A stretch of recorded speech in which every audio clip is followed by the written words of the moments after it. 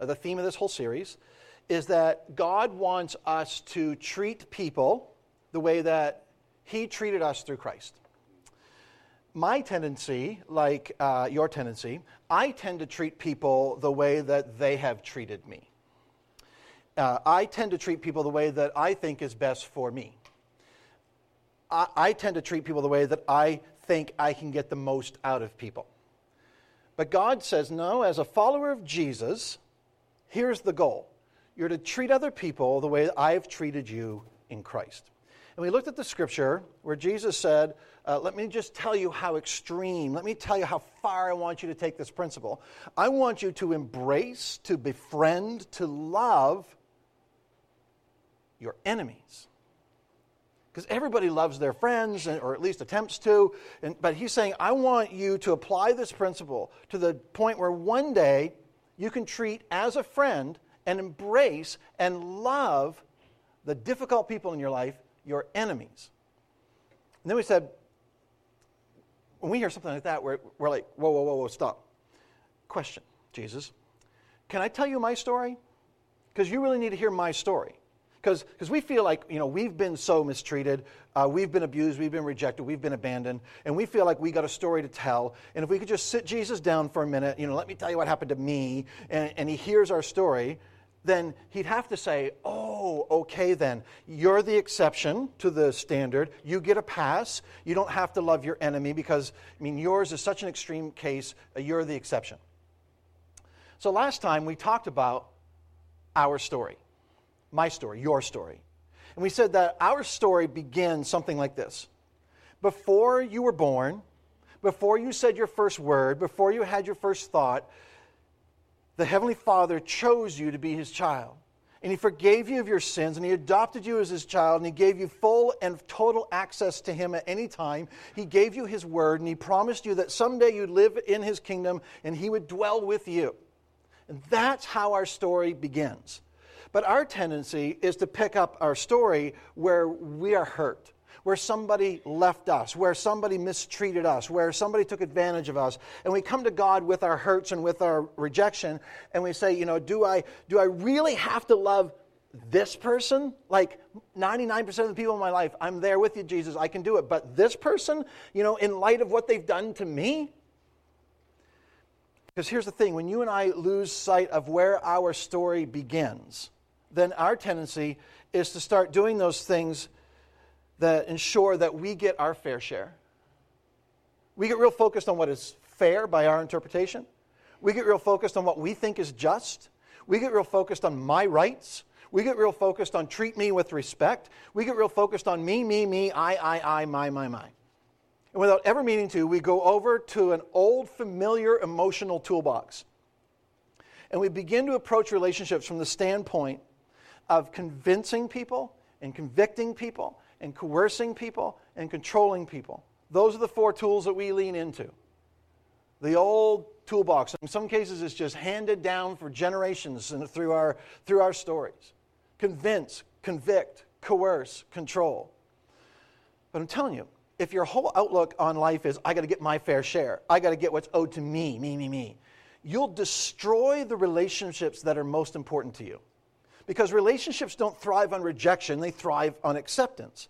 Our hearts move away from rejection and they move toward acceptance. The other ironic thing about this approach to relationship, it causes us, this approach causes us to lose influence with people.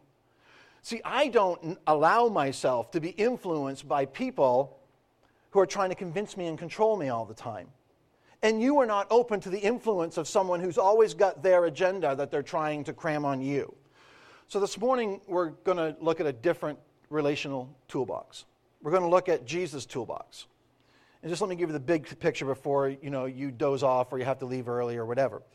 The greatest influencer who ever walked on this earth was Jesus Christ. Over a third of the world's population today claims that He's their Messiah, their Lord. Over a third. He was the master influencer. And as you read the Gospels, it's pretty evident that he never resorted to convincing, convicting, coercing, controlling. That he never went there.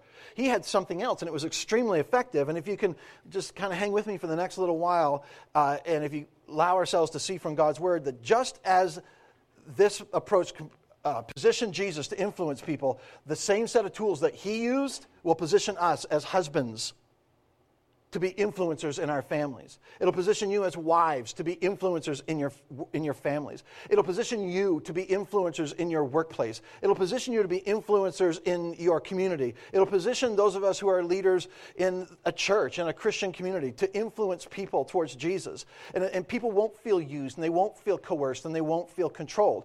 And there's a whole different level of motivation. There's a whole different agenda, and we're going to look at what that is. So, if you have your Bible or you're using the Bible app or whatever, if you have your Bible on your device, you can follow along. We're going to be in Philippians chapter 2, a fairly familiar passage of Scripture. If you've spent any time in church circles, you've probably heard some of these verses. You've sung some of these words. The book of Philippians is a letter that was written to some people in the city of Philippi, and Paul, the Apostle Paul, who wrote these words, knew most of them, and he felt the same. They kind of felt the same way about each other as we do sometimes with the people around us. And so he had some things to say to them. And some of the things that we looked at last time in the book of Ephesians, he kind of builds on that a little bit. Philippians chapter 2, and I'm going to start to read at verse 3. Begins with a very unrealistic request. And then he explains it. So hang with it. Philippians 2, verse 3. Do nothing out of selfish ambition or vain conceit. Rather, in humility, value others above yourselves, not looking to your own interests, but each of you to the interests of the others. Let me tell you what he's not saying. He's not saying that other people are better than you. What he's saying is this, that in our relationships with other people, we are to consider other people better than ourselves. Then he goes on, verse 5. Relationships with one another have the same mindset as Christ Jesus.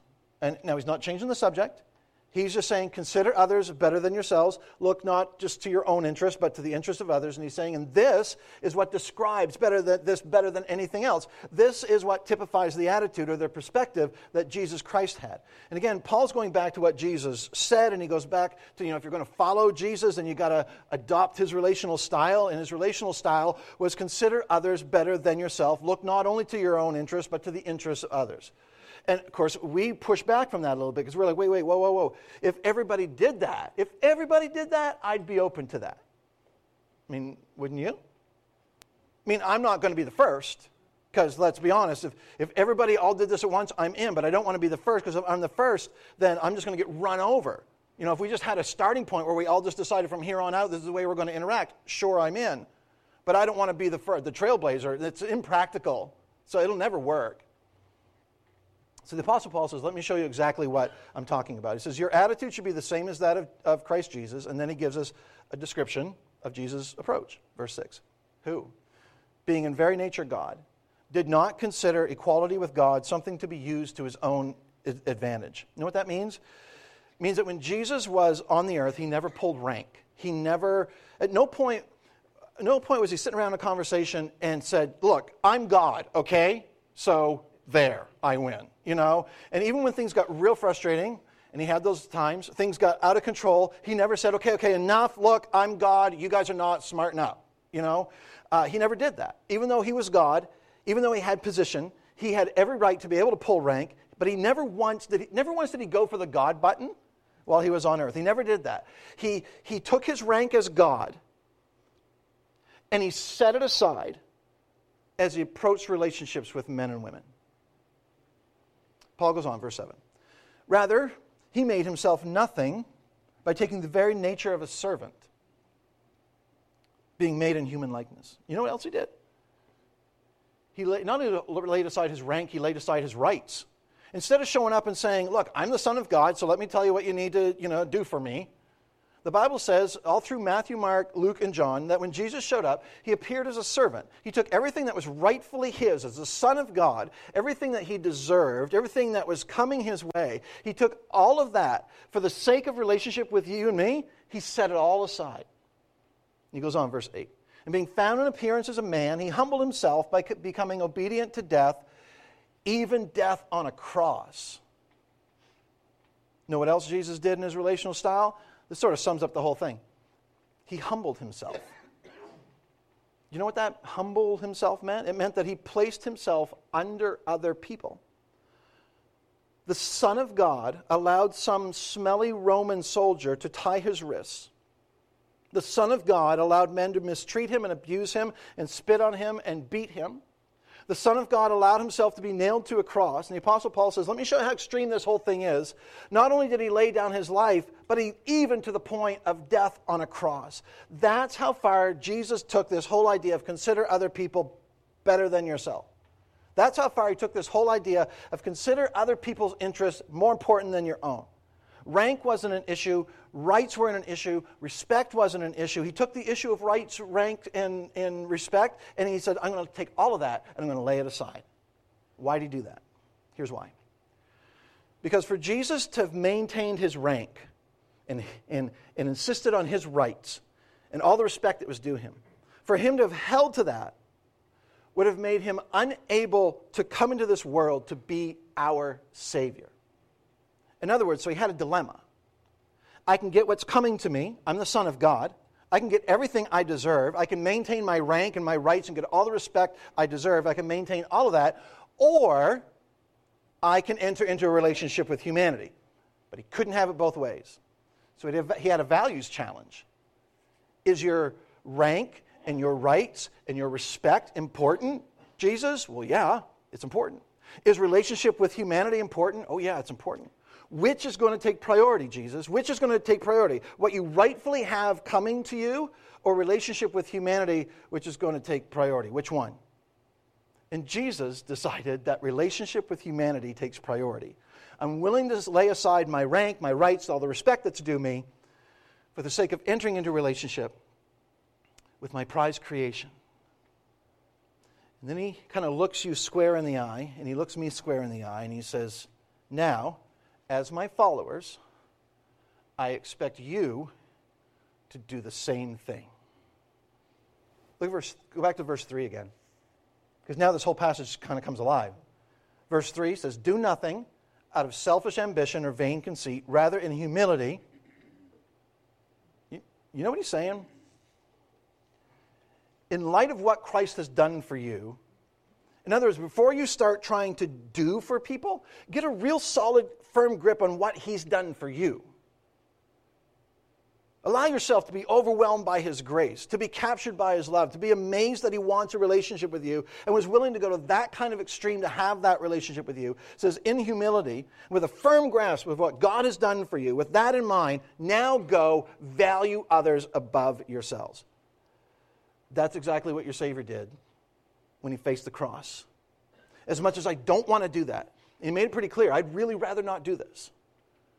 But he said, I'm going to lay aside my deal for their deal. I'm going to set aside my rights for their salvation. I'm going to lay aside my comfort and what I've got coming to me and what I deserve for the sake of relationship with humanity. Can we pause for just a minute? And can I kind of maybe dive into your life for a second? Can you imagine what God must think? Can you imagine how he must feel knowing that his son laid aside all of that so that he could have a relationship with you?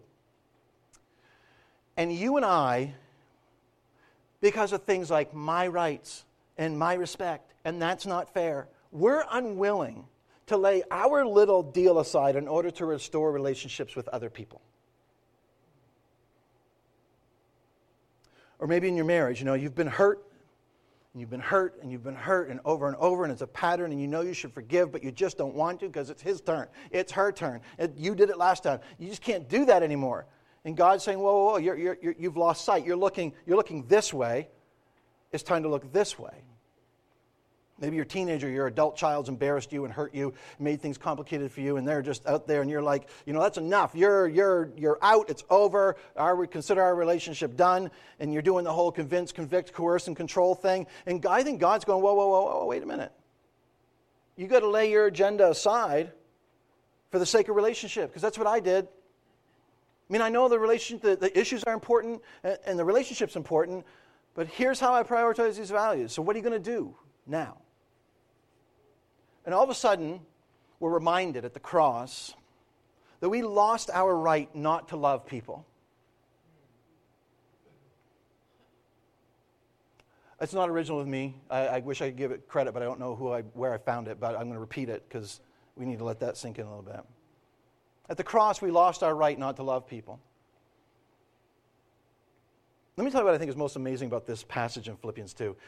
Look where it goes from here, verse 9. It says, therefore, in light of everything that we've read so far, therefore, God exalted him to the highest place and gave him a name, the name that is above every name, that at the name of Jesus every knee should bow. Let me give you a little quiz here. Has every knee bowed to the name of Jesus? No. In heaven and on earth and under the earth, and every tongue acknowledged that Jesus Christ is Lord. Has every tongue acknowledged that Jesus Christ is Lord? No, not yet. Why? To the glory of God the Father. Here's what I think is the most amazing point here. That while you and I are down here on earth, all bent out of shape and hurt and got our feelings hurt and we're offended and, he offended me and she said that and I can't believe it. And I don't want to make light of it because, some of you really, you got real stuff. You got real hurt. Some of you have experienced like the major hurt. But while we're down here focused on me, my, I've got to convince, convict, coerce, and control. I got to get what's rightfully mine. I deserve this, not that. This is so clear that your Savior, the Lord Jesus Christ, still to this day has not received the glory that he deserves. You're like, never thought of that. Do you know why he hasn't received that yet? Because he knows that the day that the trumpet sounds and he returns, that humanity is going to lose their freedom to choose him. That when he shows up for the second time, whatever that looks like, that when he shows up for the second time, it's over. That no one is going to have another opportunity to choose him. That time, that period is done. You know how when you touch something very hot, you don't say, that's very hot. I should pull my hand away now. I will do that. Yes, move my hand. No, what do? You react. The Bible says when Jesus shows up, everybody's going to react. Everybody's going to fall to their knees. They aren't going to have to think through their theology. Is he really the Son of God? I don't know. And what about that? And this thing, and I got some questions. It's just like, boom, to your knees. Every tongue is going to confess that Jesus Christ is the Son of God. But at that point, nobody gets to choose anymore. And the reason that our Savior waits to receive what's due him, the reason that to this day he still hasn't received all the respect, and all the honor, and all the glory that's due him, is because he continues to put relationship with humanity above what he has coming to him.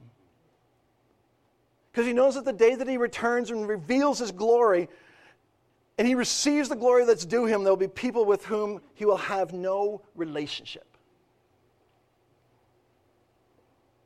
You know what this means? It means if you're here this morning, you're not a Christian, maybe you think you kind of believe, but you're not really sure, you're still on the outside looking in, you got some things that are like holding you back, and this might be something, kind of a school of thought, or it might be something in your lifestyle, or something's keeping you from following Jesus.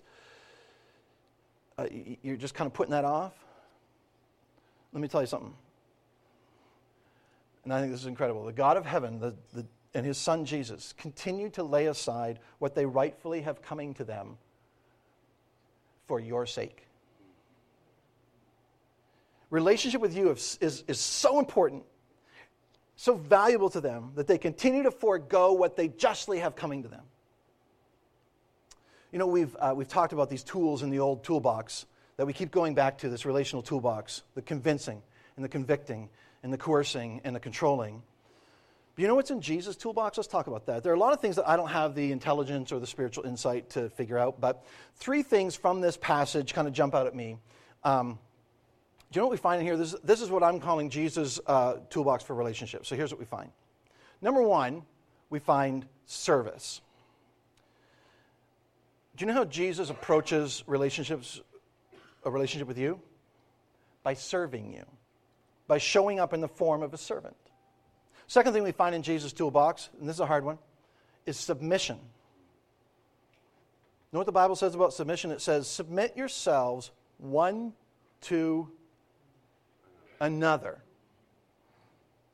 And Jesus says, I modeled this for you.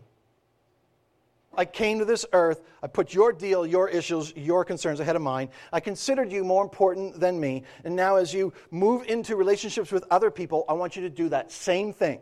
You serve them, you submit to them. And the third thing we find in Jesus' toolbox is sacrifice. As Paul puts it, sacrifice even to the point of death on a cross. and through service and through submission and through sacrifice. See, this kind of doesn't make any sense because this is so against intuition. But you might walk out of here this morning and you'll question it. You might not even believe it. But through service and through submission and through sacrifice, He got your attention. He brought you to a point of repentance. He saved you forever, not by convincing you, not by convicting and coercing and controlling you, but by serving, by submitting, and by sacrificing. This is how Jesus gained His influence. It says to me as a husband, this is how I love my wife. It says to me as a father, this is how I'm to love my children. It says to me as a leader in the church, this is how I'm to love you, the people in this church. It says to me as a member of this community, that this is how I'm to love the people that I run into, that I do business with, that I work with. It says to those of you who are wives, this is how you're to love your husbands. It says to those of you who are teenagers and children, this is how you're to love your parents and your brothers and your sisters.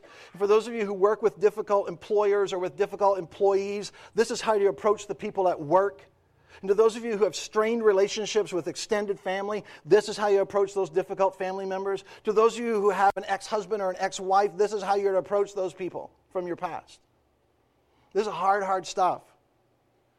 But this opens the door for relationship. Those tools that we like to use, convince, convict, coerce, and control, that closes and locks the door on a healthy relationship. It communicates rejection. But this toolbox that Jesus offers us, serve, submit, and sacrifice, that opens the door to real relationship because it communicates acceptance. I'll tell you though, Jesus' toolbox won't do a whole lot for you as far as getting your fair share. Okay? You got to know that. It won't necessarily do much in terms of getting you what you think you deserve. It won't accomplish a whole lot in terms of making sure that everyone does what you think they ought to do for you. But it'll open the door to a genuine relationship. Our tools that we lean into feel better short term, but they wreak havoc in relationships long term. Let's just look at these for a second. In general, what would happen today, on the way home? Or this afternoon with your family, tomorrow morning at work, or in a few weeks at school? What would happen if your whole approach with every person that you're in relationship was this? How can I serve you? How can I consider your deal more important than mine? How can I put your concerns ahead of my own? Where do I have an opportunity to sacrifice for their good? How can I serve? How can I submit? How can I give their thing priority over mine? And where's the opportunity for me to sacrifice for them on their behalf? Because Jesus says, if you're going to really follow me, this is where I'm going to lead you. If you're going to be my followers, that's how you're going to represent me. If you're going to be somebody who bears my name, then that's how I want others to see you. Can we imagine for just a minute a church? Even a church of a couple hundred people in a small town in New England, if you can think of one. Can we imagine a church where we're all learning and committing to shutting the lid on our old familiar relational toolbox and operating this way? Leaning into service, submission, and sacrifice. Can you imagine a group of people like that? Can you imagine the impact of a group of people like that who saw the community as an opportunity where we could serve? Where we could consider someone else's deal more important than ours, where we could jump at opportunities to sacrifice? Can you imagine being a part of a church like that? Can you imagine living in a community like that? Can you imagine the potential impact and influence that would have on other people? Because see, if our Lord Jesus Christ is the head of this church, then this is where He's going to take us. And I'm going to tell you where it starts. It starts with me leading my family and loving my wife and my kids this way. It starts with husbands, it starts with wives, it starts with mom and dads, and it starts with kids and teenagers, it starts with employees and employers. Just start wherever you are. It starts with us deciding that my rights, what I have coming to me, what I think I deserve, what I think other people deserve, what I think people owe me, all that's going to take a back seat to serving, submitting, sacrificing. Man, I can't wait to see that played out. In our lives, in my life, in your life, in the life of our church, the thing that gets me out of bed in the morning is the opportunity and the possibility to see God's truth active in our lives every day. I can't wait. So as you pray for this church, let's pray, God, we want to be a community of believers that's characterized by the character of Christ, that we will serve, that we will submit to one another, that we'll sacrifice for the sake of one another. Our challenge is going to be that you and I run into people almost every day. Maybe you live with someone like this. Don't look at them right now. And you say, you know, the problem is I don't think they're worth serving, really. I don't see what I get out of it. I don't think they're worth sacrificing for. Certainly have a hard time placing myself under them, considering their thing more important than mine. When I look at their behavior, when I look at their character, I just don't think I can bring myself to do that. They don't deserve that kind of treatment. But what Jesus modeled for us, and it's taught throughout the Old and the New Testament, is that every person, regardless of their character, every person, regardless of their behavior, every person, regardless of their story, has something unique about them that makes them acceptable and makes them respectable. Here's what it is. In the creation story in Genesis, in chapter 1, verse 26, it says this, as God said, let us make human beings in our image to be like us. So God created human beings in his own image. In the image of God, he created them. Listen. Every person that you will ever come eyeball to eyeball with in your life has been created in God's image. It's as if every single person you sit next to in church, every single person you rub shoulders with at work, that you spend time with, has God's signature on them. To be made in the image of God means that we have something that's a part of us as human beings that the rest of creation doesn't have. And there are all kinds of books written about what that is exactly, but there are a few things that we know are true. Like God, we have the ability for relationship. Like God, we have the ability for deep community. Like God, we have the ability to lead and to rule. Like God, we have the ability to create. Like God, we have personality, we have mind, we have will, we have emotions. But the significant thing about these verses in Genesis 1 is that God made us in such a way that we're different from the rest of creation. We are his prized creation, so much so that we bear his signature. We are made in his image, made in his likeness. It's true of everybody in this room. It's true of everybody that you see and interact with for the rest of your life. Now, with that in mind, here's the big question. How should I respond to people who have God's signature on them? How do I treat them? How should you react and respond to people who've been made in his image? How should you react and respond to a human race that is of such value to God that when it was separated from him, he went looking for us? And when he found us, he paid the highest price he could pay in order to bring us back. It's serve, submit, sacrifice. And how does God feel? How does God think when I mistreat, take advantage of, am rude to, or dismiss someone who is that important to him? Let me ask you another question. This one's easier. How do you respond to the creations and possessions of people that you respect? How do you respond to their creations and possessions when you're in their presence? What do you do with other people's things they've made, things they own? What do you do with their things when you're in their presence? Here's what you do. You treat them very respectfully. And you don't treat those things, you don't respond to those things based on the inherent value of those things. You respond and handle those things in light of who they belong to, don't you? And suddenly, I've got to sit down and when I apply this to God, because if he sees it the same way, suddenly everybody's respectable. Suddenly everyone's acceptable, not because of their character and their behavior, but because of whose signature is on them. Let me show you some artwork. I've got some artwork here. You've probably never seen anything quite like this before. This is a photo of an actual piece of artwork that I have in my possession. This was done by, I should just disclaimer, I have two grown kids, Ben's 25, Aaron's 21. One of them is in the room. So this is by Ben. I don't know what age. You notice there obviously is a car. I think it's a NASCAR. I don't know what's going on. I don't know. One of those tires is flat. I don't know if that's front or the back. The detail I mean, the detail is insane in this picture. And I'm not sure if that's a football. I don't know what's going on. So there's that. Then the next one is this is also by Ben, and this might have been. Actually, can you flip that around? There we go. That's it. There. Yes, that's better. That you can see. Obviously, I don't need to explain that one. And then next we have another one by Ben. Ben was in an abstract phase for a little while, and you think this is just blots on a no. His teacher was kind enough to add at the bottom, if we could show it, junior asparagus. Now you see it, don't you? You know from VeggieTales. That clearly, now I see junior. It's like one of those 3D, what do they call the posters you used to stare at and you kind of could see 3D images. That's what that is. Now you see them. No, you don't. Next. Oh, this one. This is by Aaron. Sorry if that's disturbing to you.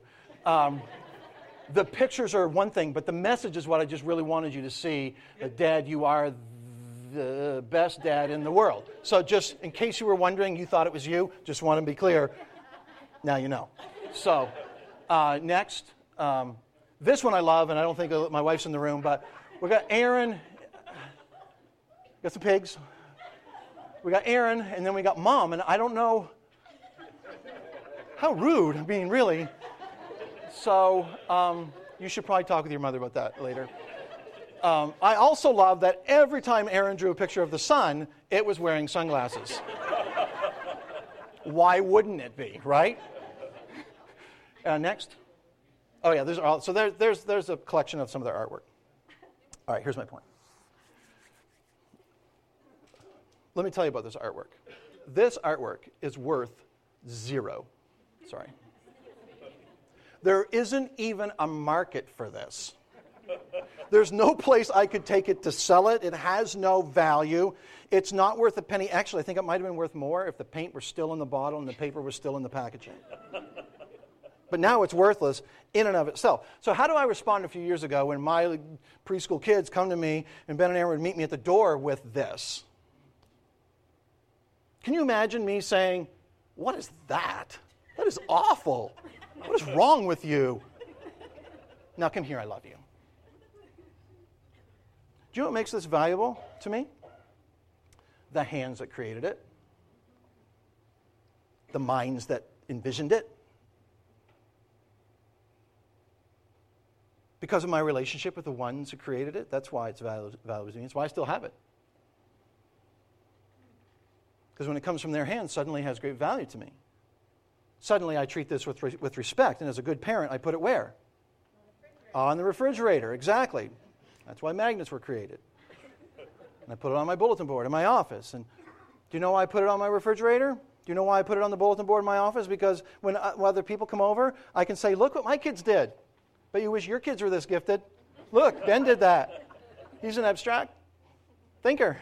And Aaron did this one. It's an abstract thing over there, not quite sure, but it doesn't matter because the issue is not this. It's not the artwork. The issue is the hands that made it. Here's my point. Here's a thought that I think could transform all of our relationships should it get down to our heart level. The person beside you, in front of you, behind you, the people you live with and work with, the people that you encounter, but you don't even know their names, the people that you encounter every day are God's artwork. What if we treated them in spite of their character and in spite of their behavior, in spite of the things we've already decided about them, what if we treated them in light of the hands that created them? Wow. Every single person that you rub shoulders with, that you look at, that you run into, that you use or misuse, that you are rude to, that you take advantage of, that you work with, that you work for, that you love, they're all God's artwork. How much respect, then, do we have for the person who created them? And the way that you and I treat people is a reflection of our love and respect for their Creator, our Father in heaven. Listen to this in 1 John 4. I love what the lady on the video that you guys provided was saying about having heard of love and having heard of God, but the idea that they came together and that God is love. And we kind of take that theology for granted, thanks to 1 John. In chapter 4, the writer says, whoever claims to love God yet hates a brother or sister is a liar. Oh, no, I'm not a liar. I mean, God, I can't stand that person, but I love most people, but but don't call me a liar. And God's like, you're a liar.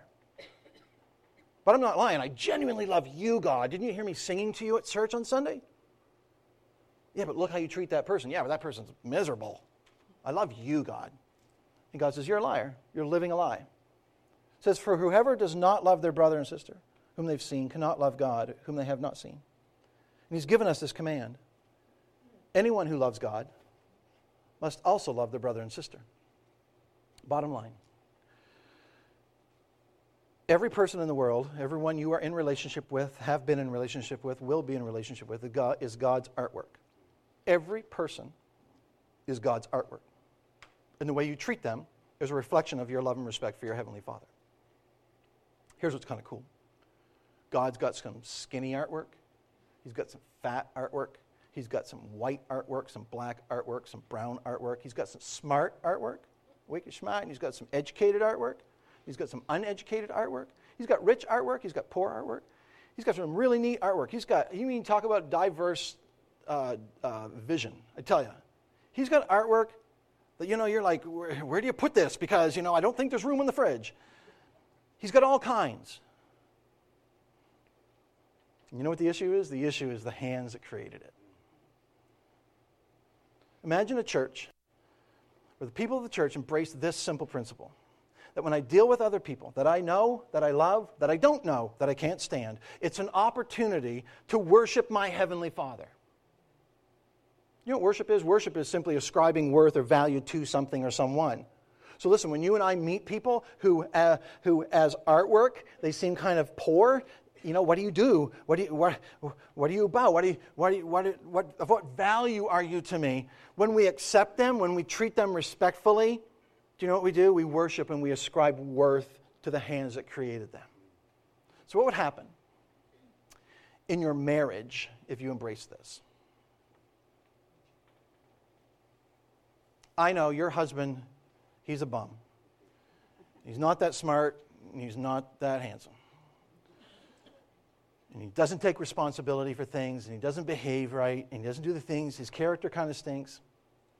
Or what about your wife? She's, her character stinks too. But every night and every morning, you look at him and you look at her and you recognize God's signature. Suddenly he's acceptable and respectable and has worth. Suddenly she's acceptable and respectable and she has worth. Not because of their behavior, not because of their character, but because he or she is the premier creation of our Heavenly Father. And you show Him respect and love by the way that you treat His creation. Just like I show my children respect by the way that I treat their artwork. So what would happen? Let me tell you some good news. Because maybe you're here this morning and you're like, I don't know, I have poor self-esteem, and my parents this, and my spouse that, and my ex something else, and this happened, and so my whole problem really, I guess, is poor self-esteem. I got some great news for you. All of our self-esteem is tied into the same thing.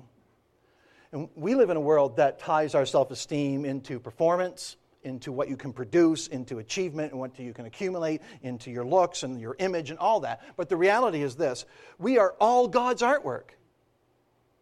That's the only thing that gives us significance. That's the only thing we can find security in.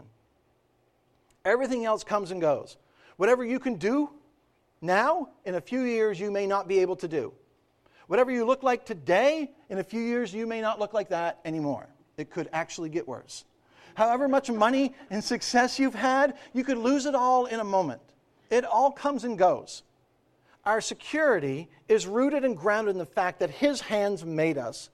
We were a thought in the mind of God before the creation of the world. So here's the challenge. And this will change the way that we do relationships. This is the way that you respond and the way that you react to people. It can change all of that. The challenge is to begin to look at people and think they have the signature of God on them. He has a signature of God. She has a signature of God. He's God's artwork. She's made in God's image. And God, I'm going to show you honor in the way that I respond to and treat and love these people. This is why Jesus said, they're going to know you're Christians. They're going to know you're my followers by your bumper stickers, by the fish symbol on your car, by the cross around your neck, by the radio station you have preset in your car, because your car's in the parking lot every time the church door is open, by your behavior, because you do this and you don't do something else. No. He says, they'll know you're followers of mine by the way that you respond to and react to and respect and handle my artwork, by the way that you love one another. And this is just amazing to me. That's why the perfect holy Son of God, think about this, that's why the perfect holy Son of God could come into this world and embrace sinful humans. Because when he looked into the eyes of the Pharisees, when he looked into the eyes of prostitutes, when he looked into the eyes of those crooked and corrupt and despised tax collectors, he looked into the eyes of the Samaritan outcasts, he looked into the eyes of the lame and the blind and the demon-possessed, he looked into the eyes of the Roman soldiers, and he saw something of the Heavenly Father in them. And because of that, they were all acceptable, they were all respectable, they were all invited to become part of the kingdom of God. This is the thing that God's called us to. Listen to this song.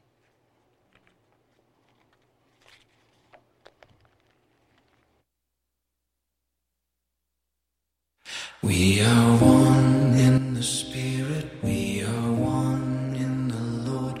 We are one in the Spirit, we are one in the Lord.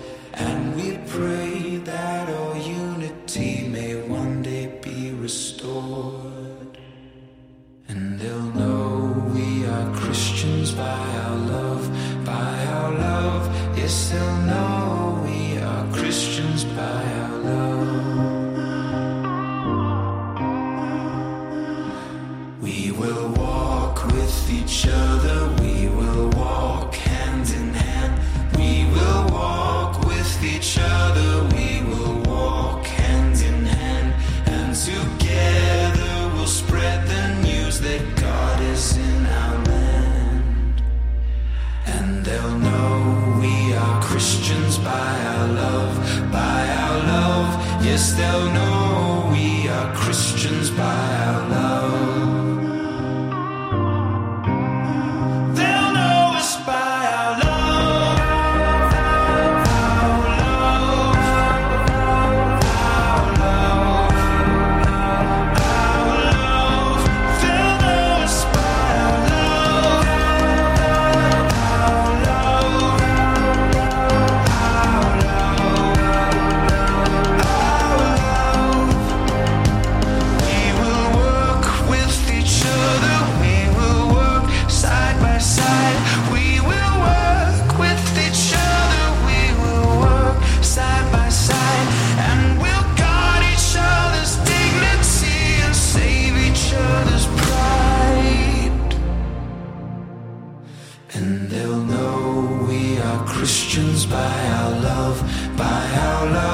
Yes, they'll know we are Christians by our love, by our love. Yes, they'll know we are Christians by our love, by our love.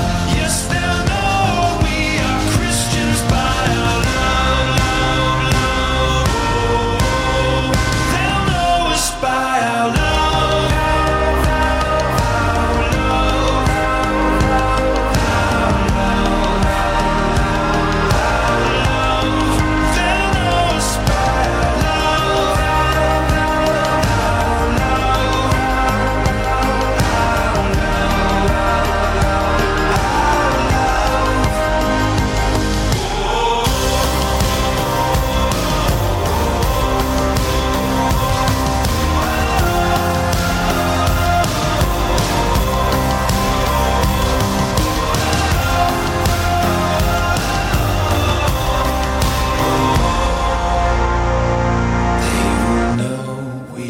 Christians by our love, by our love.